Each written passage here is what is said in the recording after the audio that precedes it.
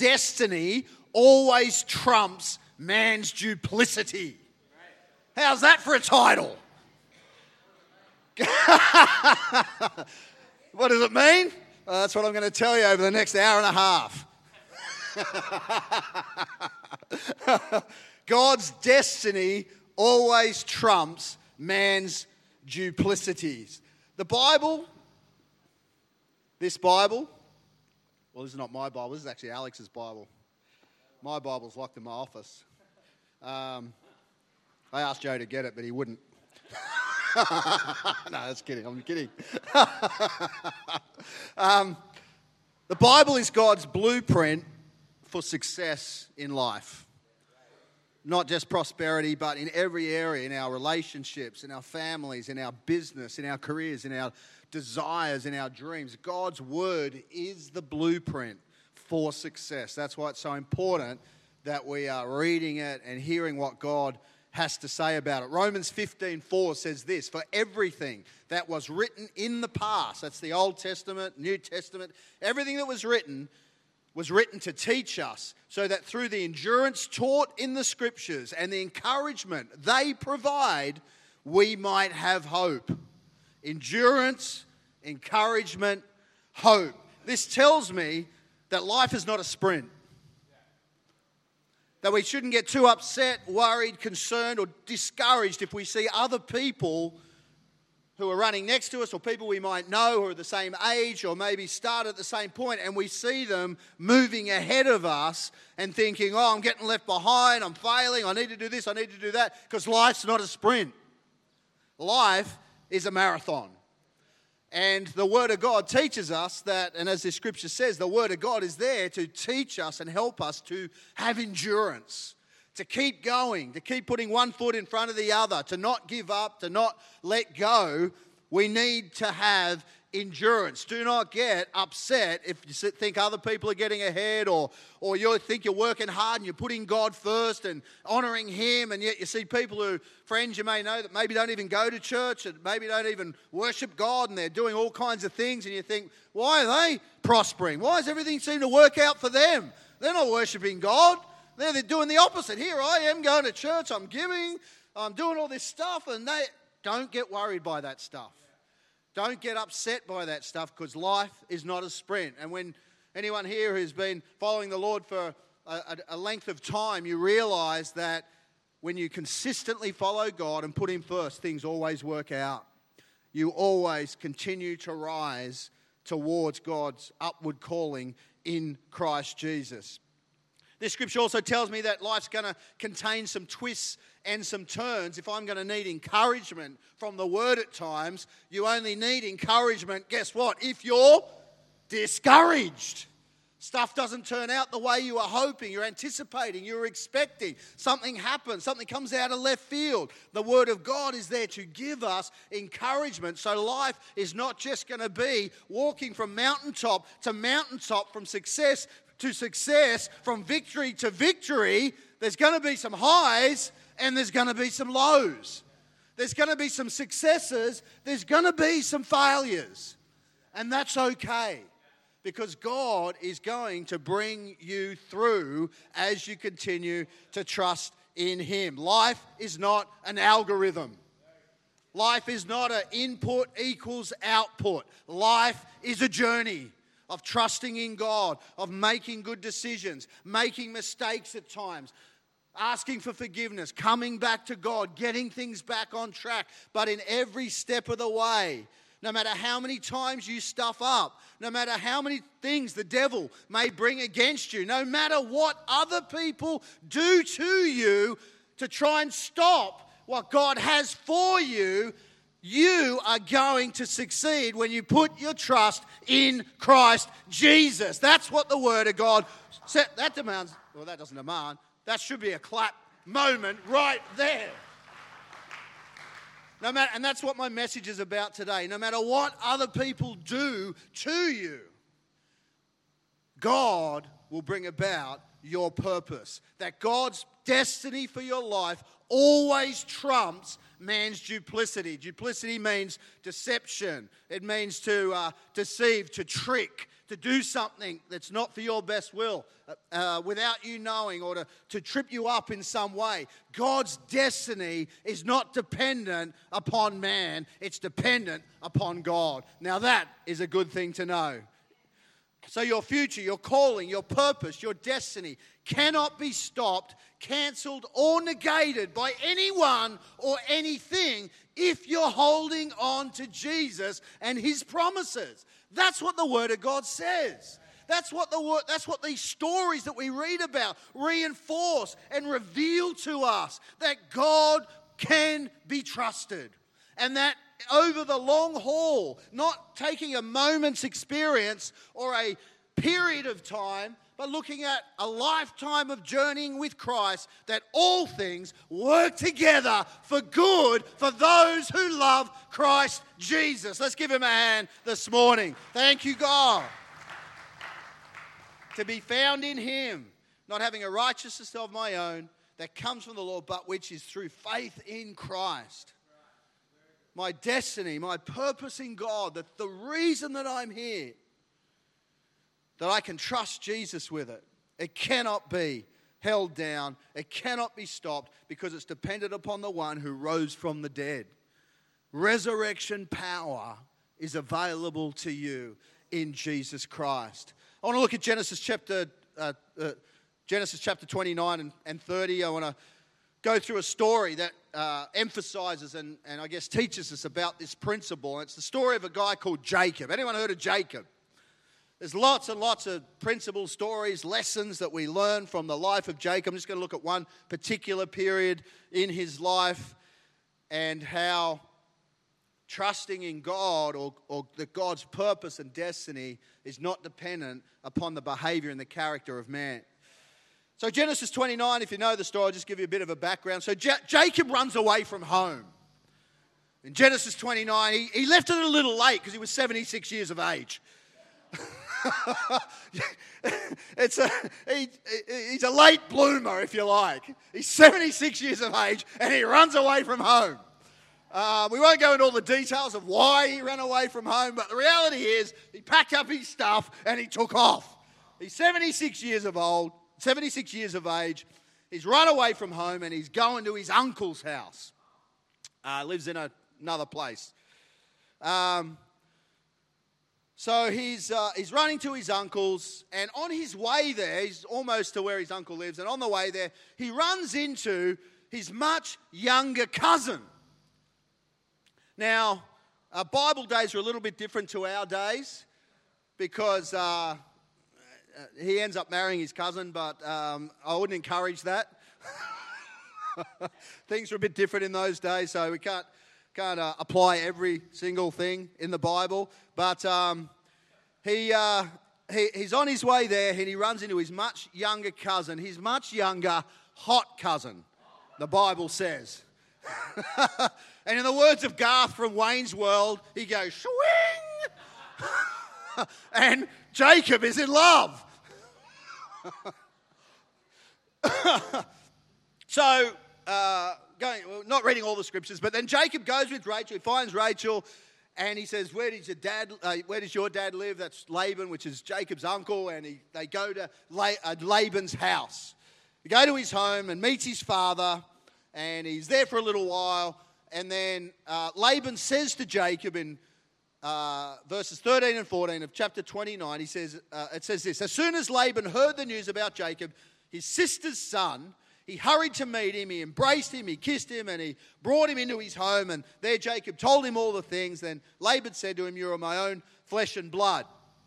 There's a whole raft of teaching and lessons right there, but we won't go into it because I haven't got time. And this is a bit of a long message with quite a bit of scripture. So anyway, just to make one point, not everybody who embraces you and reaches out to you and smiles to you has your best interest at heart. Let's just remember that. Genesis 29, 15 to 16, it says this: so after Jacob had stayed with him for a whole month, Laban said to him, just because you're a relative of mine, should you be working for me for nothing? So obviously Jacob's helping out and doing some stuff around the place. He says, tell me what your wages should be. Now Laban has two daughters. Rachel was one, and Jacob's met her. And he has another one whose name was Leah. It says the younger one was Rachel. Now the Bible says about Leah, it says about Rachel that she has a great figure and she's beautiful. And it says about Leah that she has weak eyes. I think that's a euphemism. Because Rachel was hot and Leah has weak eyes. I think it's a little bit like in real estate when you read about a house, it's cozy. That means it's a shoebox. If it's full of character, it means there's a toilet in the kitchen. Anyone been looking at real estate lately? You look at you read the ad. Wow, this is amazing. Oh, rustic. Means it's about to fall. It's about to be condemned. So anyway, when the Bible says Leah has weak eyes, we can guess, I guess, what the difference was between the two. There's a bit of a juxtaposition between Rachel and Leah. So Jacob goes to Laban when he says, what would you like? And he says, I want to marry Rachel. That's the desire of my heart. And he says, I'll work for her for 7 years. I'll work for you for 7 years that I might have Rachel. In those days, you had to pay a dowry. If you were going to marry someone's daughter, you had to prove that you could provide, give something to the father for the loss of the daughter. He didn't have any money. Not only was he 76 running away from home, but he was broke. What's he been doing with his life? He goes, look, I don't have anything. I want to marry your daughter, but I'll work for you for 7 years for her. Now, Laban is an interesting character. He's a bit of a wheel and a dealer. When I think of him looking something like that. Laban's shifty. He's like a second-hand car salesman, snake oil guy, type of guy. Like he's always looking for what he can get out of people. And so Laban's like, oh, this guy's 76. He's going to work for me for 7 years. I've got a good chance that I'm not going to lose anything here. So anyway, he agrees. He says, all right, you can have my daughter. You work for me for 7 years and then you can have her. So Jacob begins working. Now this is shepherding. This is manual labor. It's hot in the day. It's freezing at night. It is hard work. And he's working hard, boiling, freezing. He must have drunk a lot of Red Bulls because he's not young, right? He's out there. He's working hard. He's doing all this stuff. But he makes it. And the most romantic scripture in the Bible that you will read is verse 29, Genesis 29:20, and it says this: so Jacob served 7 years to get Rachel, but they seemed like only a few days to him because of his love for her. What a beautiful scripture, eh? 7 years just went like that because he loved her so much. Then you read the next verse and it tells you exactly what he was thinking and what kept him going for 7 years. Then it says, then Jacob said at the end of the 7 years, give me my wife, my time is complete, and I want to make love to her. So 7 years he's like, I can't wait. I mean, put it in context. He's 76 and he's a virgin. He's just been engaged to a hot young girl. And maybe didn't need a Red Bull. Anyway, I know there's a bit of a J. Howard Marshall, Anna Nicole Smith sort of thing going on here. If anyone knows that story, but although he doesn't have any money. Anyway, 7 years he works, and then Laban goes, no problem. They're at the ceremony. They're at the wedding ceremony. The time has arrived. 84. He's 84 now. 84. He just got married. They're at the wedding ceremony. Now, these wedding ceremonies in those days, they go for 7 days, right? So this is the first night of the first day.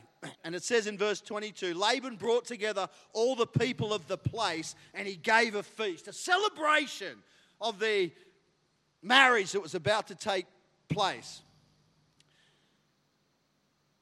Now, I don't know how to explain this next verse that well, only to say that there must have been a hell of a lot of alcohol consumed at this party. Because it says, in the evening, he's standing next to Rachel. They've got married. They're at the ceremony. But when the evening came, it says in verse 23, Laban took his daughter Leah. That's the other daughter. Not Rachel. Laban, the father, brings his daughter Leah and he brings her to Jacob, and Jacob doesn't even notice. He's either blind, literally, because he's so old, or he's just Laban's given him a few spiked drinks or something. Because he doesn't even notice, and the Bible says that Jacob makes love to Leah.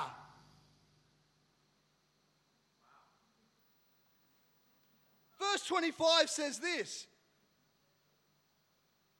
when morning came. Anyone ever had one of those moments?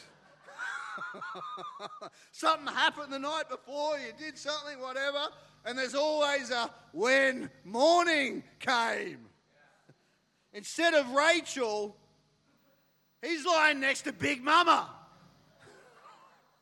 Big Mama's house. And he's like, what the heck? What's going on here? There's Leah laying there going, hey, Jacob. Hey, big boy.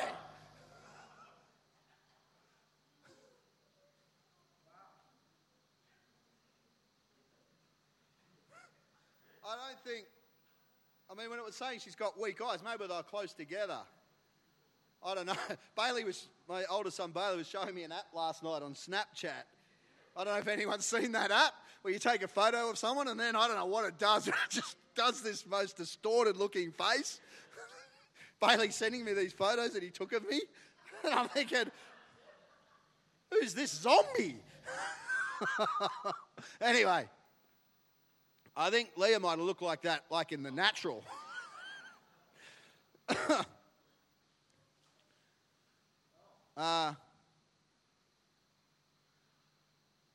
So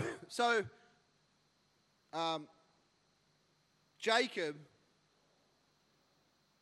gets up and goes to Laban. And he says, what have you done? Have you ever been in a situation in life where you've been promised Rachel? You might have shaken hands on the deal. You might have even signed a contract. So you work your guts out to get Rachel. You dream at night about Rachel. You can't wait to get Rachel. And then at the end, when you've done everything that you were supposed to do and you've fulfilled your part of the bargain, you wake up and you're next to Leah. Someone has deceived you. You thought you were getting Rachel, but you ended up with Leah. Has anyone ever, I want to ask for a show of hands, you don't have to be living long in life to know that there's times, doesn't matter how cautious you are, doesn't matter how thoughtful you are, doesn't matter how much you plan, there's going to be times where you think you're getting Rachel and you're going to get Leah, because man cannot always be trusted. Here's a guy that he trusted. This is his father-in-law. And he's done a shifty on him. He thought he was getting Rachel, and now he's got Leah.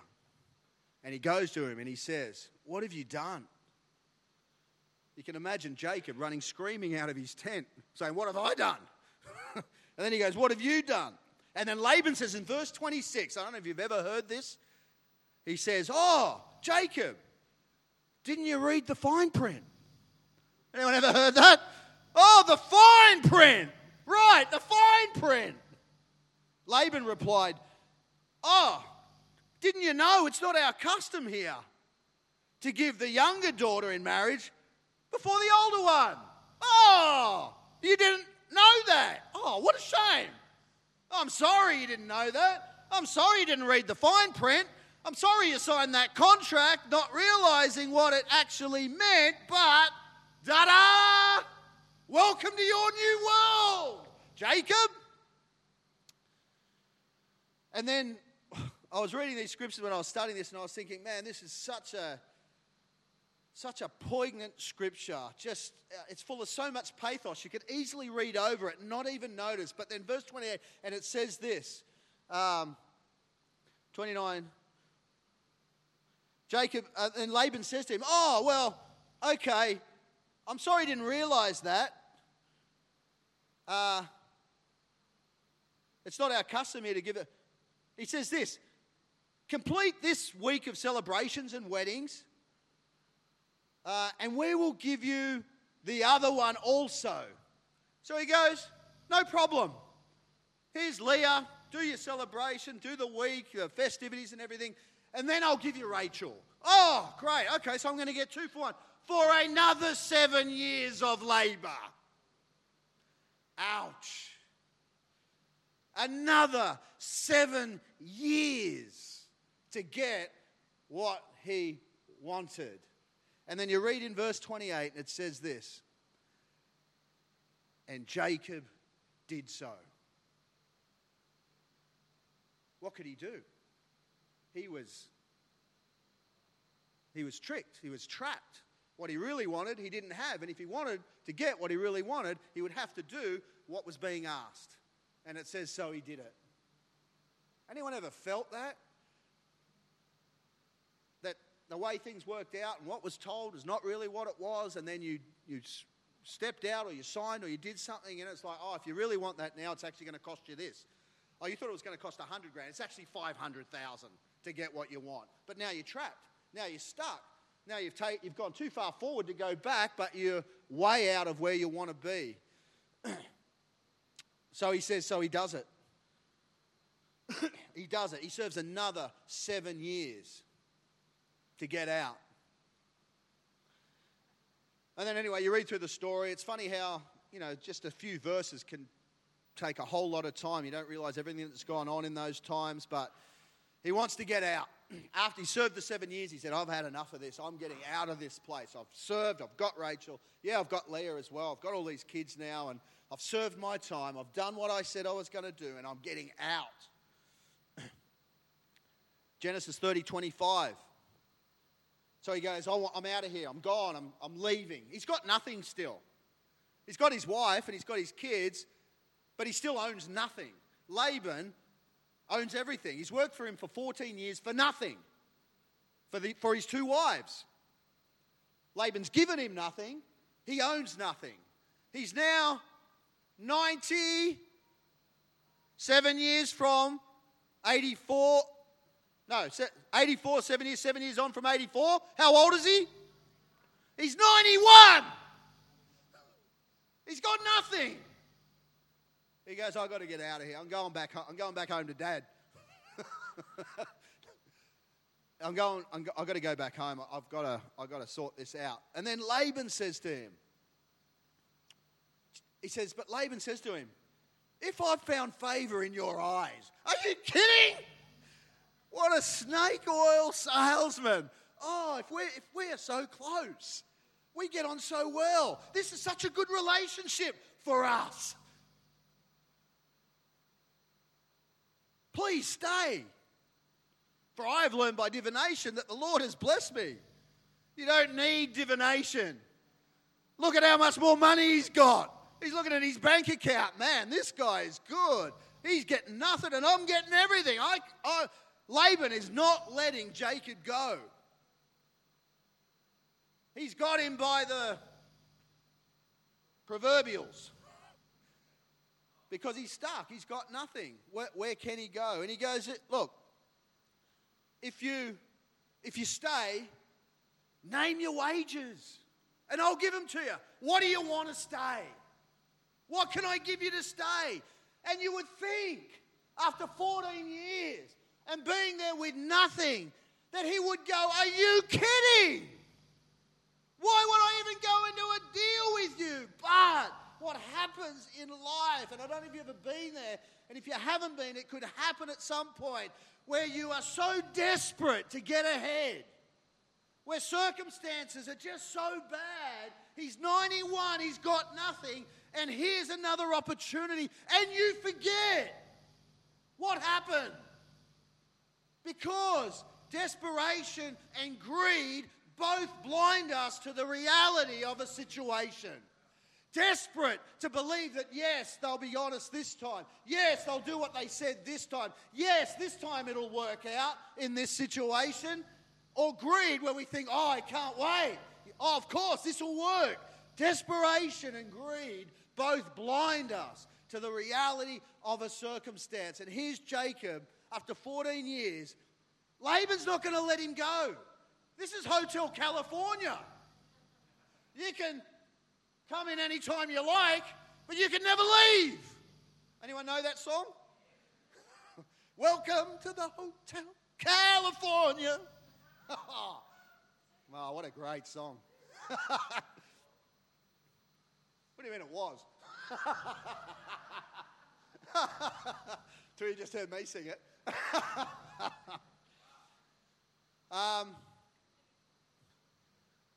So Laban's saying, don't go. Do I have an opportunity for you?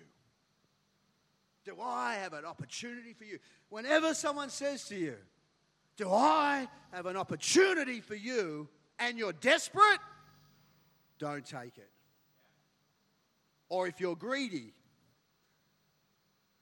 that's how you get sucked in. It's greedy people that get sucked in by deceivers, because the greed blinds them to the reality of the circumstance, or your desperation will. So Laban says, hey, don't go. I've got an opportunity for you. Name your price. Whatever you want, it's yours. I mean, this seems too good to be true, doesn't it? Whatever you want, I'll give it to you. What do they say? When something seems too good to be true, it usually is. And in this case, it was. So, Jacob says this. Now, we're going to talk through these scriptures, and I don't know, because it doesn't say whether he'd already had insight into the plan or whether he got it later. I suspect he actually got it later, but anyway, people disagree or not sure about this. But it says, Jacob says to him, don't give me anything, but if you will do this one thing for me, I'll go on tending your flocks and watching over them. I don't want any of your stuff. I don't want to owe you anything. You know when people offer you stuff, but you always know there's strings attached. And he's going, I don't want any strings attached. I don't want to owe you anything. So at some point down the track you can go, hey Jacob, remember that stuff I gave you? And in those days, family connections and all that, like there's a whole lot of stuff going on there that we don't quite understand. But, you know, when an elder tells you to do something or you owe them, you've got to do it. And so he's like, don't give me anything. I don't want anything of yours. But if you want to give me an opportunity, do this. I will go on tending your flocks and watching over them. Let me go through all your flocks today and remove from them every speckled and spotted sheep. Every dark-coloured lamb and every spotted or speckled goat, they will be my wages. So, I don't know much about animal husbandry, but what he's saying is, all the white sheep, the pure white sheep, they're yours. Anything that's got a spot on it, or it's speckled, or it's dark-coloured, or any other sheep, if you can let me keep them, then you're going to know what belongs to me and what belongs to you. Right? So it's clear. I haven't taken anything of yours. You can't go, oh, hold on, that was mine. So it's like it's clear. If you just say, I can have all the ones and all their offspring that are speckled and spotted and coloured and disfigured, and anything that's white, that can belong to you. Is that fair? And Laban goes, absolutely. All I want is your best interest. I'm just here for you, to help you get ahead. Yeah, right. They will be my wages. And Jacob says, and my honesty will testify for me in the future. Whenever you check on the wages you have paid me, any goat in my possession, or any lamb that is not speckled or spotted, any lamb that is not dark-coloured, will be considered stolen. All right, is that fair, Laban? All the white ones, which is normally, apparently, like most of the flock. You don't see too many spotted, speckled lambs. I don't know. Like I said, I don't know a lot about husbandry, but That's the way they divided them up. And I've been told, as I did some research, that a pure white lamb or goat will not give birth to a spotted and speckled lamb or goat. Right? So a white goat's not going to give birth to a spotted or speckled goat, and vice versa. I think that's the way it is. If you know any different, don't say anything, because it ruins my point. And so, okay, does this seem like a fair deal? A fair, he's going, look, you've ripped me off, you've deceived me, I've been here 14 years, I've got nothing, but if you want to give me an opportunity, and I don't want anything of yours, but give me the spotted and speckled, which is just a small part of the flock, all the rest of them will be yours, I'll continue to look after your flock as well as mine, till I get enough that I can move on. And Laban goes, of course, no problem.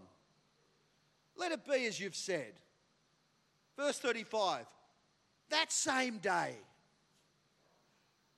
Laban went to his sheep and he removed all the male goats that were spotted and speckled and all the speckled and spotted female goats and all the dark-coloured lambs. And he took them out of his flocks and he gave them to his sons, who then took them 3 days' journey away. So when Jacob comes in the morning to say, okay, I'm going to look after all the flocks, the only sheep that are there are white. They're all white. They're all white. Where's the spotted and speckled? Where's my share? Where are the ones that you promised me? Oh, I don't know. But you said you'd look after my sheep. And any spotted and speckled ones, they're yours, Jacob. They're yours. And he's thinking, these sheep are not going to give birth to spotted and speckled sheep. Therefore, I'm going to keep working for him forever. I am stuck. I can't get out. I'm never going to own a sheep. Laban has shafted him again. He's making him work for him with no prospect of getting paid, no prospect of a bonus, no prospect. He promised him.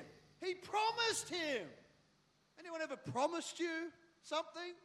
He promised him if he gives his all, he'll get equity in the business. If you work hard, if you sacrifice, if you do everything, then when the business gets bigger, I'll give you equity. Knowing that there's no chance you're ever going to get equity in the business.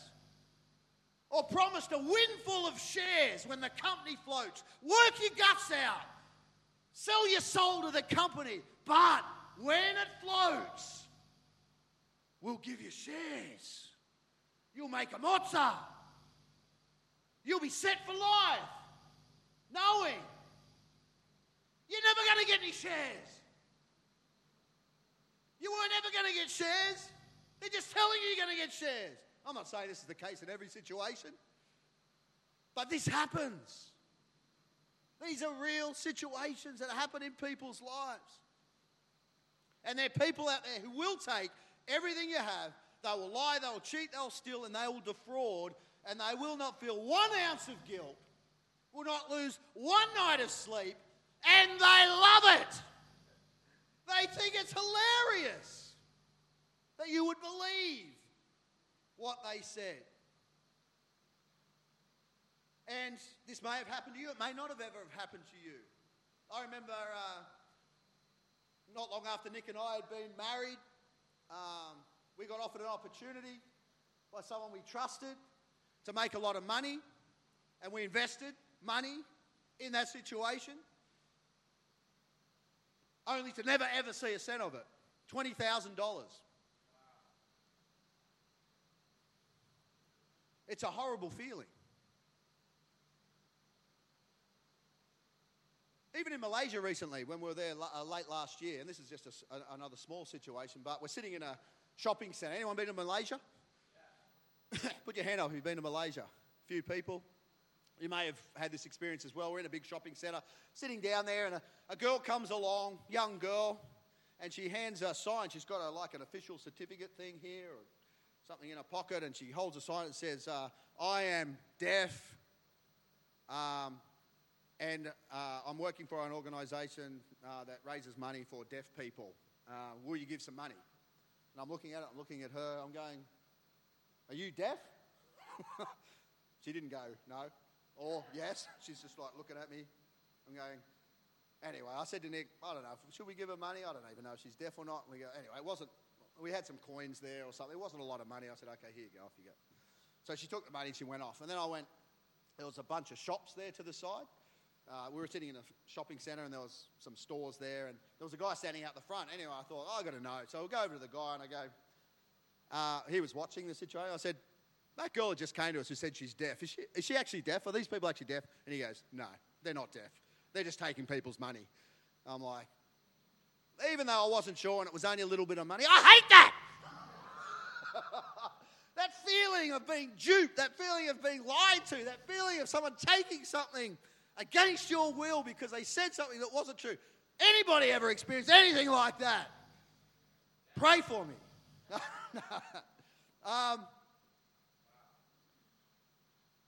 Here's the thing. Here's the great thing about God. Here's the great thing about the Scriptures. Here's the grace of Jesus Christ for every person that puts their faith in Him. The world is a broken world. It's a fallen world. Stuff is going to happen in life. But you can be assured when you put your trust in Jesus Christ that He works all things together for good, and that God's destiny and purpose for your life is not dependent upon man's character. That God's destiny is always trumps man's duplicity. That God's purpose cannot be thwarted or stopped by any of the machinations of man or the deceitfulness of his ways. When we put our trust in Jesus and we follow His guidance and we put Him first, His destiny for us always trumps man's duplicity toward us. We always win in the end in Jesus' name. That's worth a clap here this morning. Come on, let's give the Lord a hand. Psalm 18 verse 6 says this, the Lord is for me, so I will have no fear. What can mere people do to me? See, God gives Jacob a strategy. God gives Jacob a strategy in the midst of his circumstances, in the midst of Laban's duplicity and deceitfulness and defrauding, in the midst of Jacob feeling like I'm stuck and I can't get out and I've made this mistake and I don't know what to do and now I'm caught in the middle of it. God gives Jacob a strategy. There is always a way out in Jesus Christ. 1 Corinthians 10:13, when you are tempted, He will show you a way out. When you're tempted to give in, when you're tempted to let go, when you're tempted to stop trying, when you're tempted to stop believing, to stop fighting, when you're tempted to think that things cannot ever possibly work out, the Bible says He will always give you a way out. He will always work things out for your good. It may take some time, as it did with Jacob, but Jesus said, I'm the way. I'm the truth and I'm the life. I'm the way out. I'm the way through. I'm the way into your purpose and your destiny and everything that I have in store for you. And no matter what man does, and no matter what man says, and no matter how they work against you and what the devil does, I will bring about my purpose for your life, because your purpose and your destiny is in my hands, not in man's. Then Genesis 31:3, and I'll finish up. Jacob heard that. So anyway, he gives him a strategy, and I won't go into all the details, but he basically gets some trees. He creates a vision for the white lambs, and he begins to put this vision before them to be spotted and speckled. And anyway, it starts to change. It starts to transform, and the white sheep miraculously start to give birth to spotted and speckled sheep. And over time, Jacob does all these things to weed out the weak and get the strong. And then at the end of all that, in Genesis 31, verse 1 to 3, it says, Jacob heard that Laban's sons were saying, Jacob has taken everything our father owned and has gained all this wealth from what belonged to our father. Isn't that amazing? Jacob, his destiny, and if you know the story of Jacob, you know God had called him to serve him and to be a patriarch and to carry on a lineage for him. And he didn't always do the right thing, and he didn't always follow God wholeheartedly, but he had a purpose in his life and a destiny that God had called him to, and God had spoken into his world. And in the midst of all these things that looked like it wasn't going to work out, and he'd been ripped off here and defrauded there, and he'd worked and lost everything that he had. And you may be in a situation like that. We've had stuff taken. I want to tell you here this morning, God knows, God restores. And he works all things together for your good in Jesus Christ. That's the promise of the Scriptures. It may not happen tomorrow. It may not happen next week. That's what I'm saying, that Scripture at the start. Sometimes you need some endurance. Life is not a sprint. Life is a marathon. And every step you take, as you keep believing God, as you keep putting your faith in Him, and I'm not saying you should never trust anybody, because that's ridiculous as well.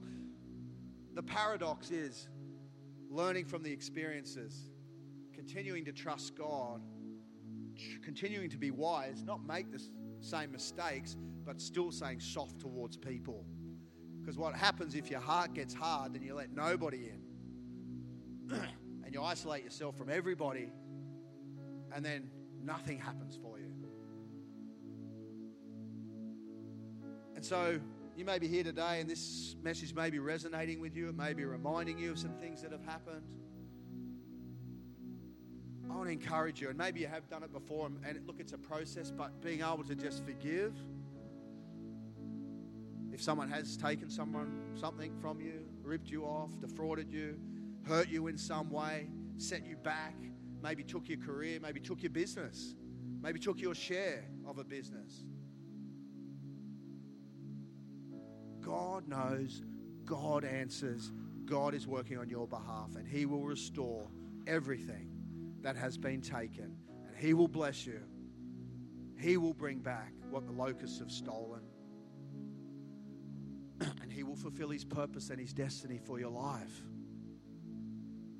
Because God's destiny, His purpose for you, always trumps man's duplicity. Your blessing is not dependent on a person or the character of anyone that you're working for or involved with. It's dependent upon God. Now, you've got to make wise decisions, and that's important. You've got to get counsel. That's a whole nother message. That's a whole nother area. But I also know there's times where it doesn't matter what you do, you just don't see it coming. But God knows. And the Bible is replete with stories of people just like Jacob, just like Joseph, just like David and Saul.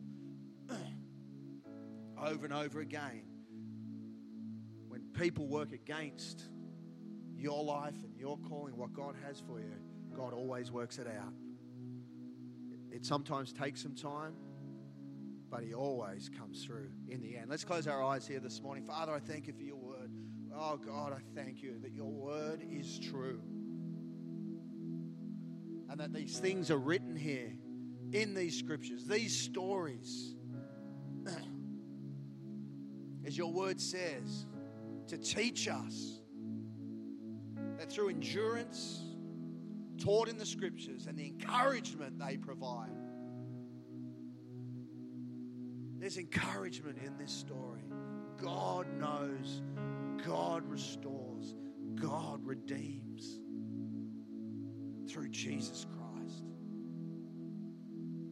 Through Jesus Christ.